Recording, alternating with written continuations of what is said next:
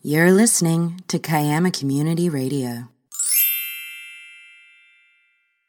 Welcome, I'm Graham Girassi and I will be your host today.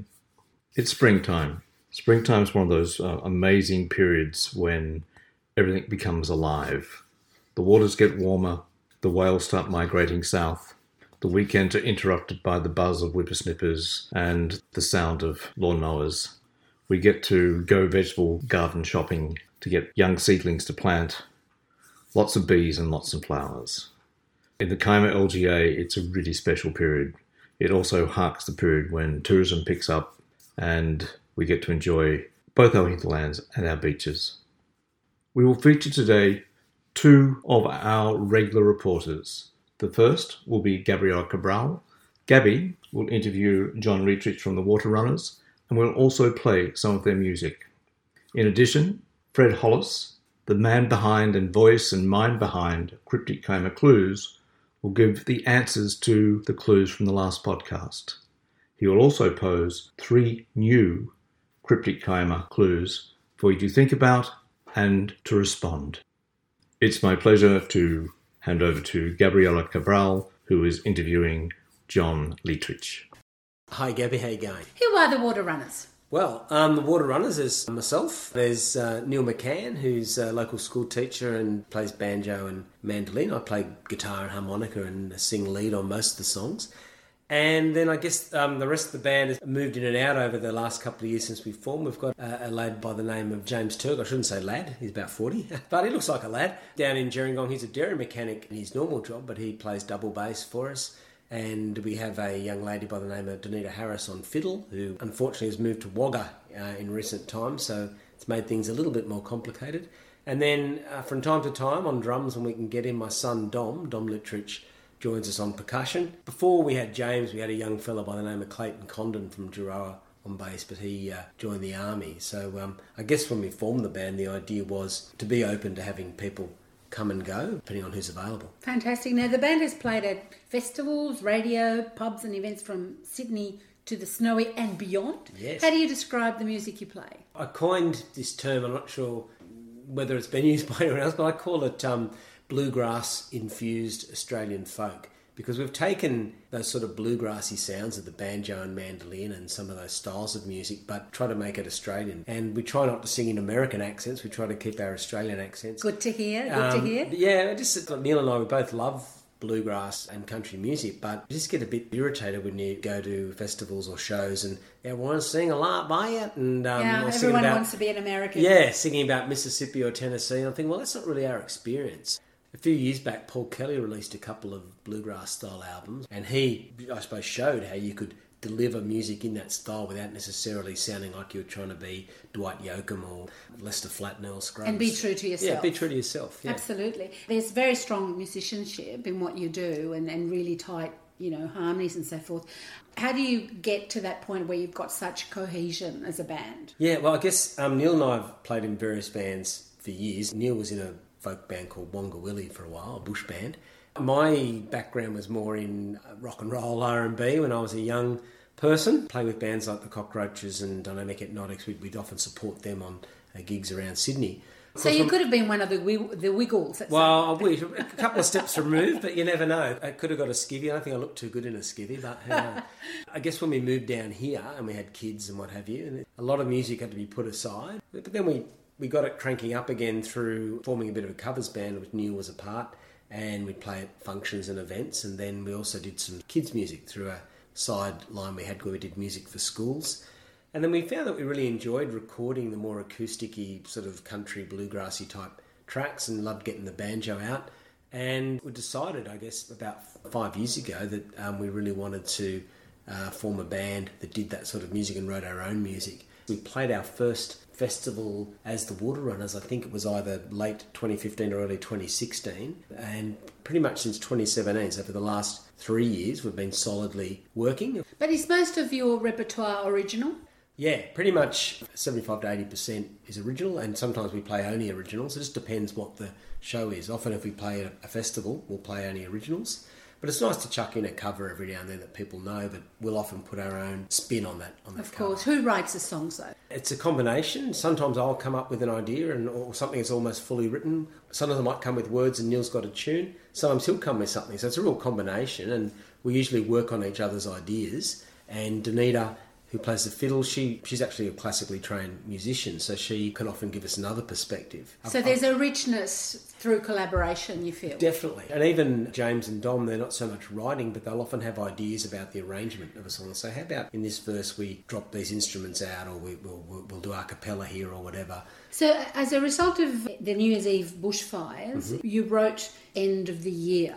How did that come about? Yeah, the song The End of the Year, as you would know, living in Kiama, this last summer was just terrible. Even though we weren't directly affected in terms of fire damage, every day for weeks there was that smoke and ash and stuff washing up on the beaches. And then New Year's Eve, when we saw what had happened down at Mogo and Cobargo, we were just really, impacted by thought of what had happened to those communities, and seeing, for example, at Lake Conjola, the people having to actually run into the lake to avoid the fires. Terrible. So in the wake of that, I guess this was weighing on my mind, and I wrote this song called The End of the Year, and we played it at the Illawarra Folk Festival. I got very good feedback, and so we decided to make that song available for a free download on our website, because obviously we didn't want to make money out of misfortune. It's been a song that a lot of people have reacted quite emotionally to, and we hope that by writing the song it might make people think of people that are affected by the fires. Let's hear the song now. 1, 2, 3.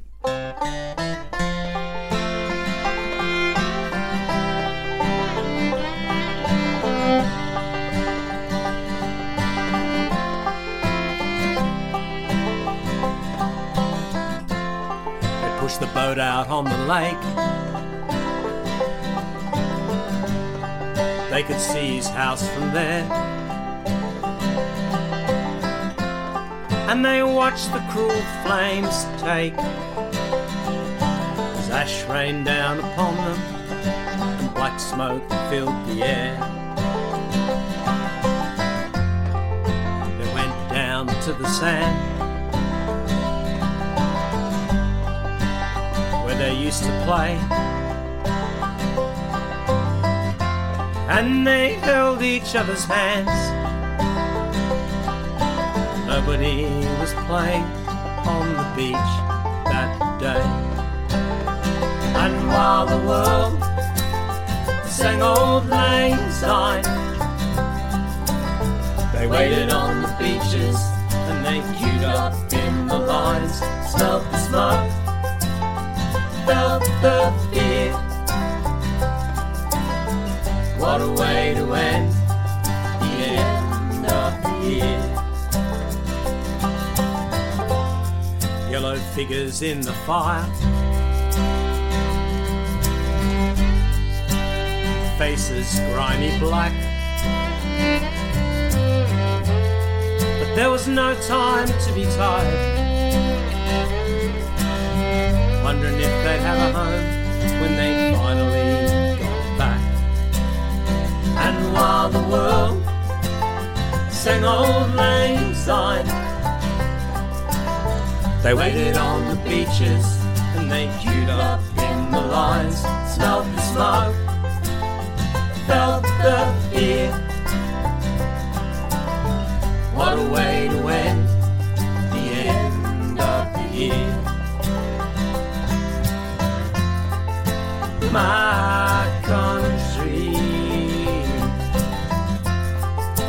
my country, my country, I'll cry for you.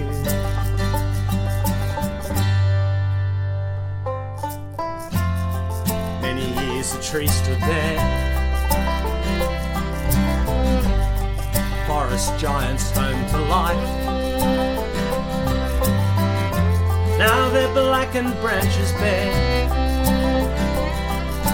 no animals or birdsong in the eerie yellow light. And while the world sang Auld Lang Syne, they waited on the beaches and They queued up in the lines, smelled the smoke, felt the fear. What a way to end the end of the year. My country, my country, my country, I cry for you. I cry for you.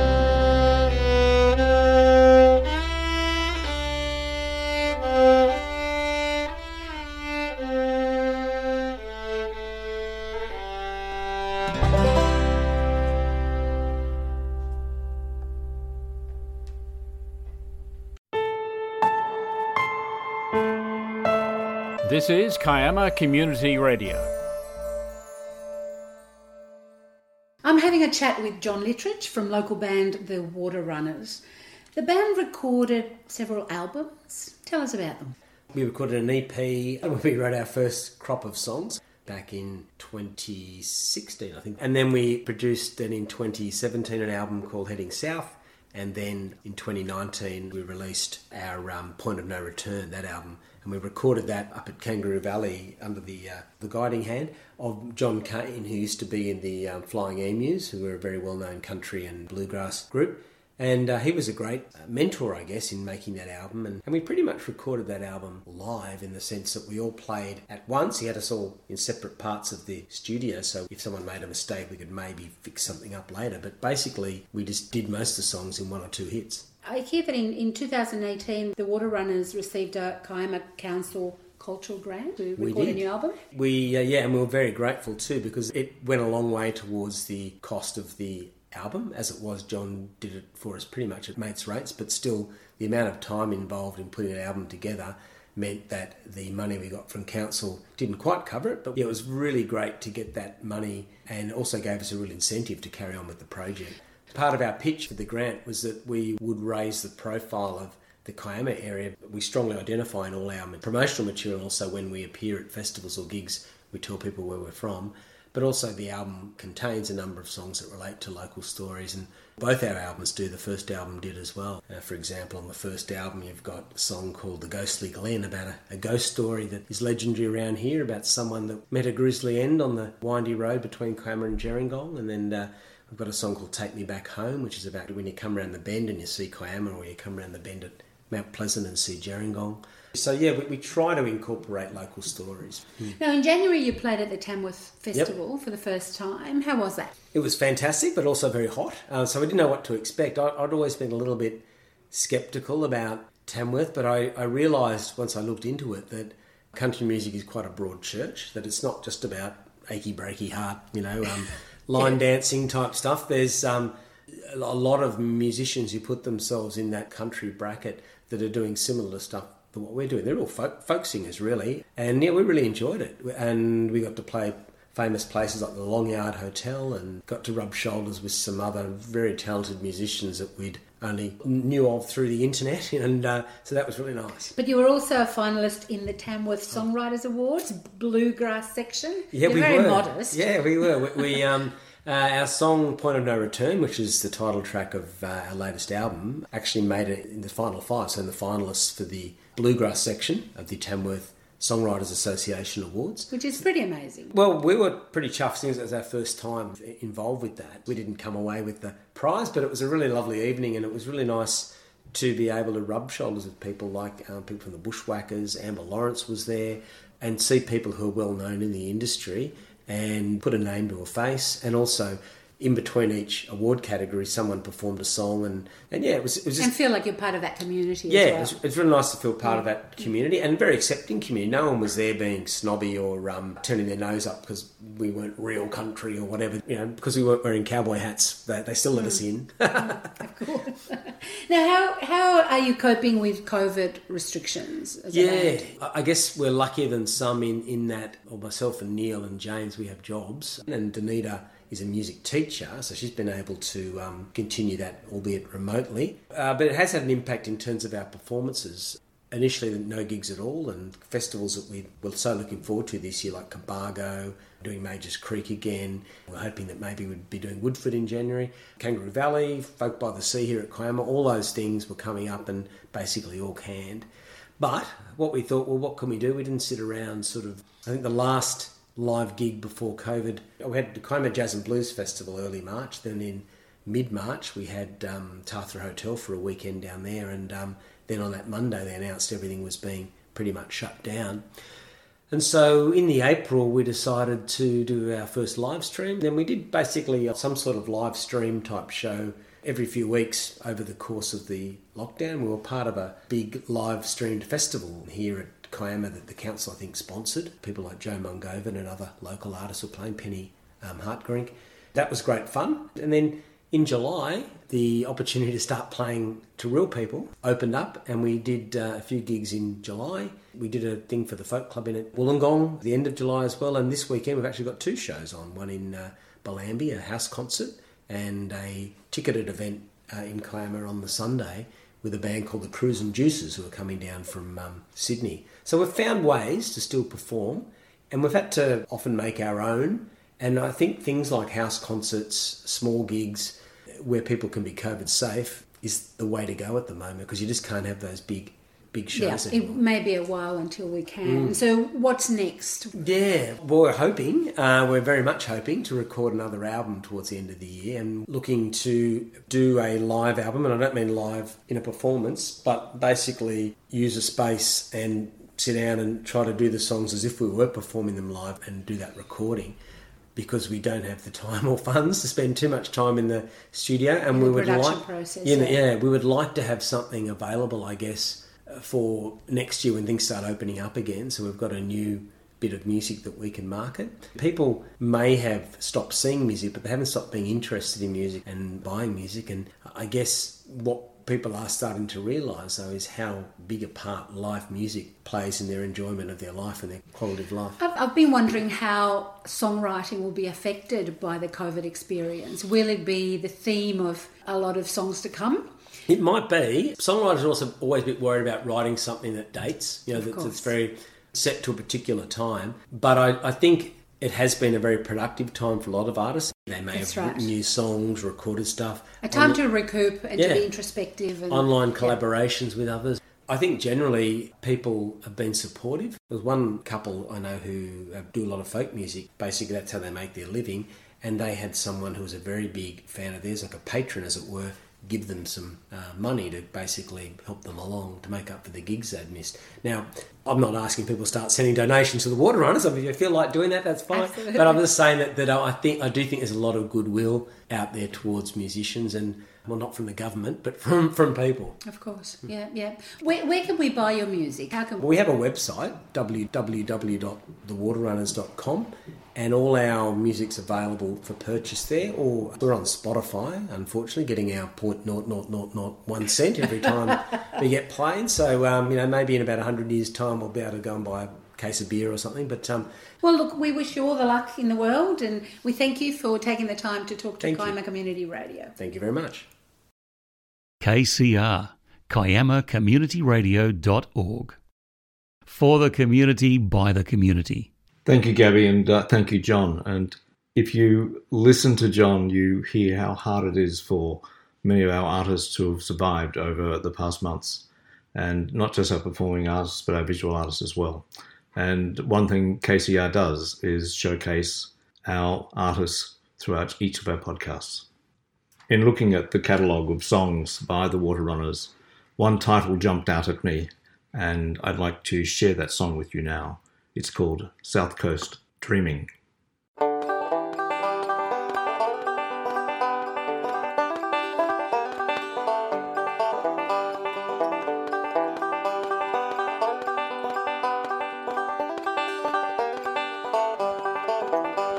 South Coast dreaming, dreaming of leaving tonight. South Coast dreaming, leaving the city behind. Heading down that Princess Highway, past those dairy farms so green. music playing on the stereo. Sunrise over the sea. South Coast dreaming, dreaming of leaving tonight.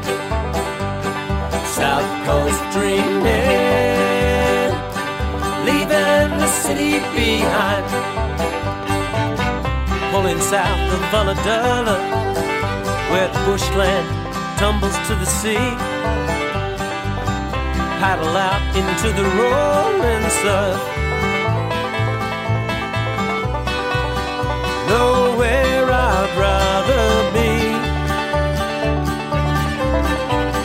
South Coast dreaming, dreaming of leaving tonight. South Coast dreaming, leaving the city behind. Narooma like a jewel, brilliant aqua green. Rugged coast, Gulaga Mountain. Paradise to me.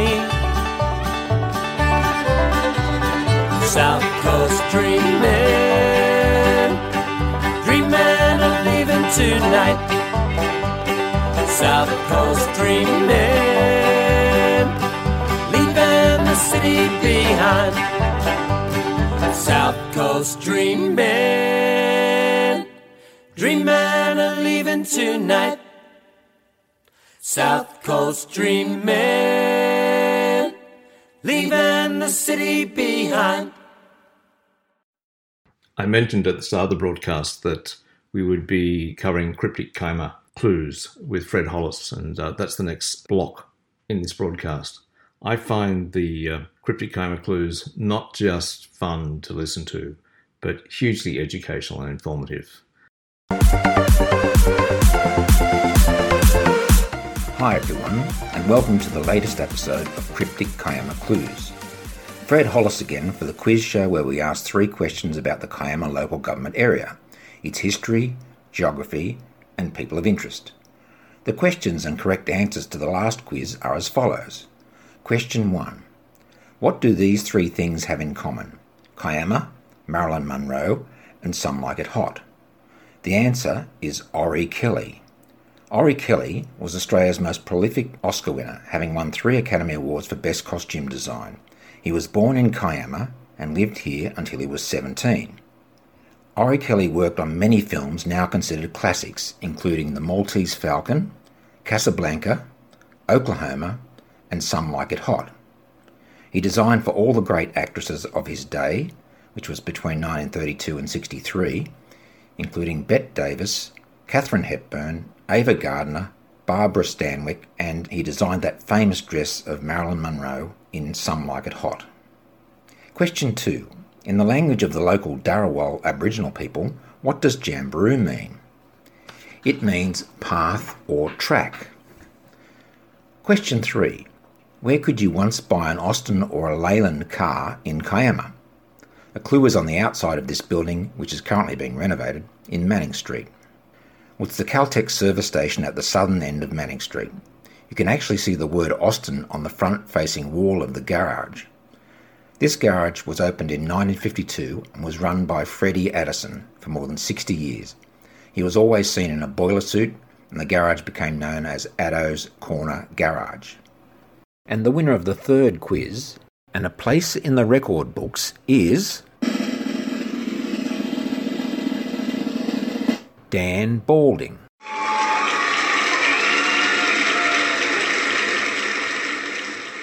Dan will receive a winner's certificate beautifully crafted in an A4 formatted Word document that can be easily downloaded. He can choose to frame it and display it as a permanent record of this singular achievement. Congratulations again to Dan. So to the next 3 questions. Question 1.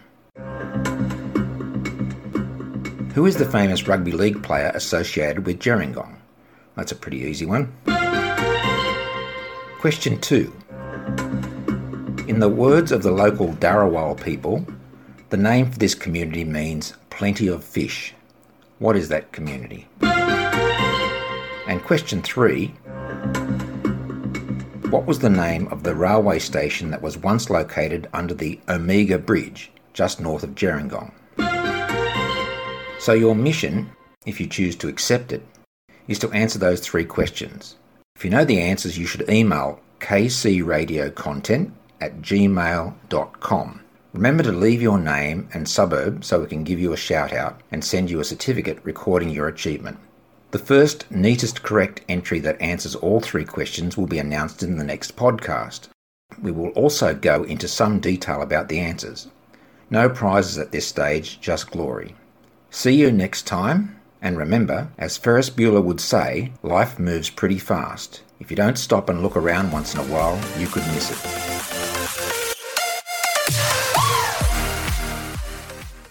Thank you, Fred. Great cryptic Kiama clues. If you want to be part of Kiama Community Radio, please go to our website and you can contact us by email at kiamacommunityradio@gmail.com. I've been your host, Graham Girassi, for this podcast. I wish you good health, lots of fun, and take care. You've been listening to Kiama Community Radio.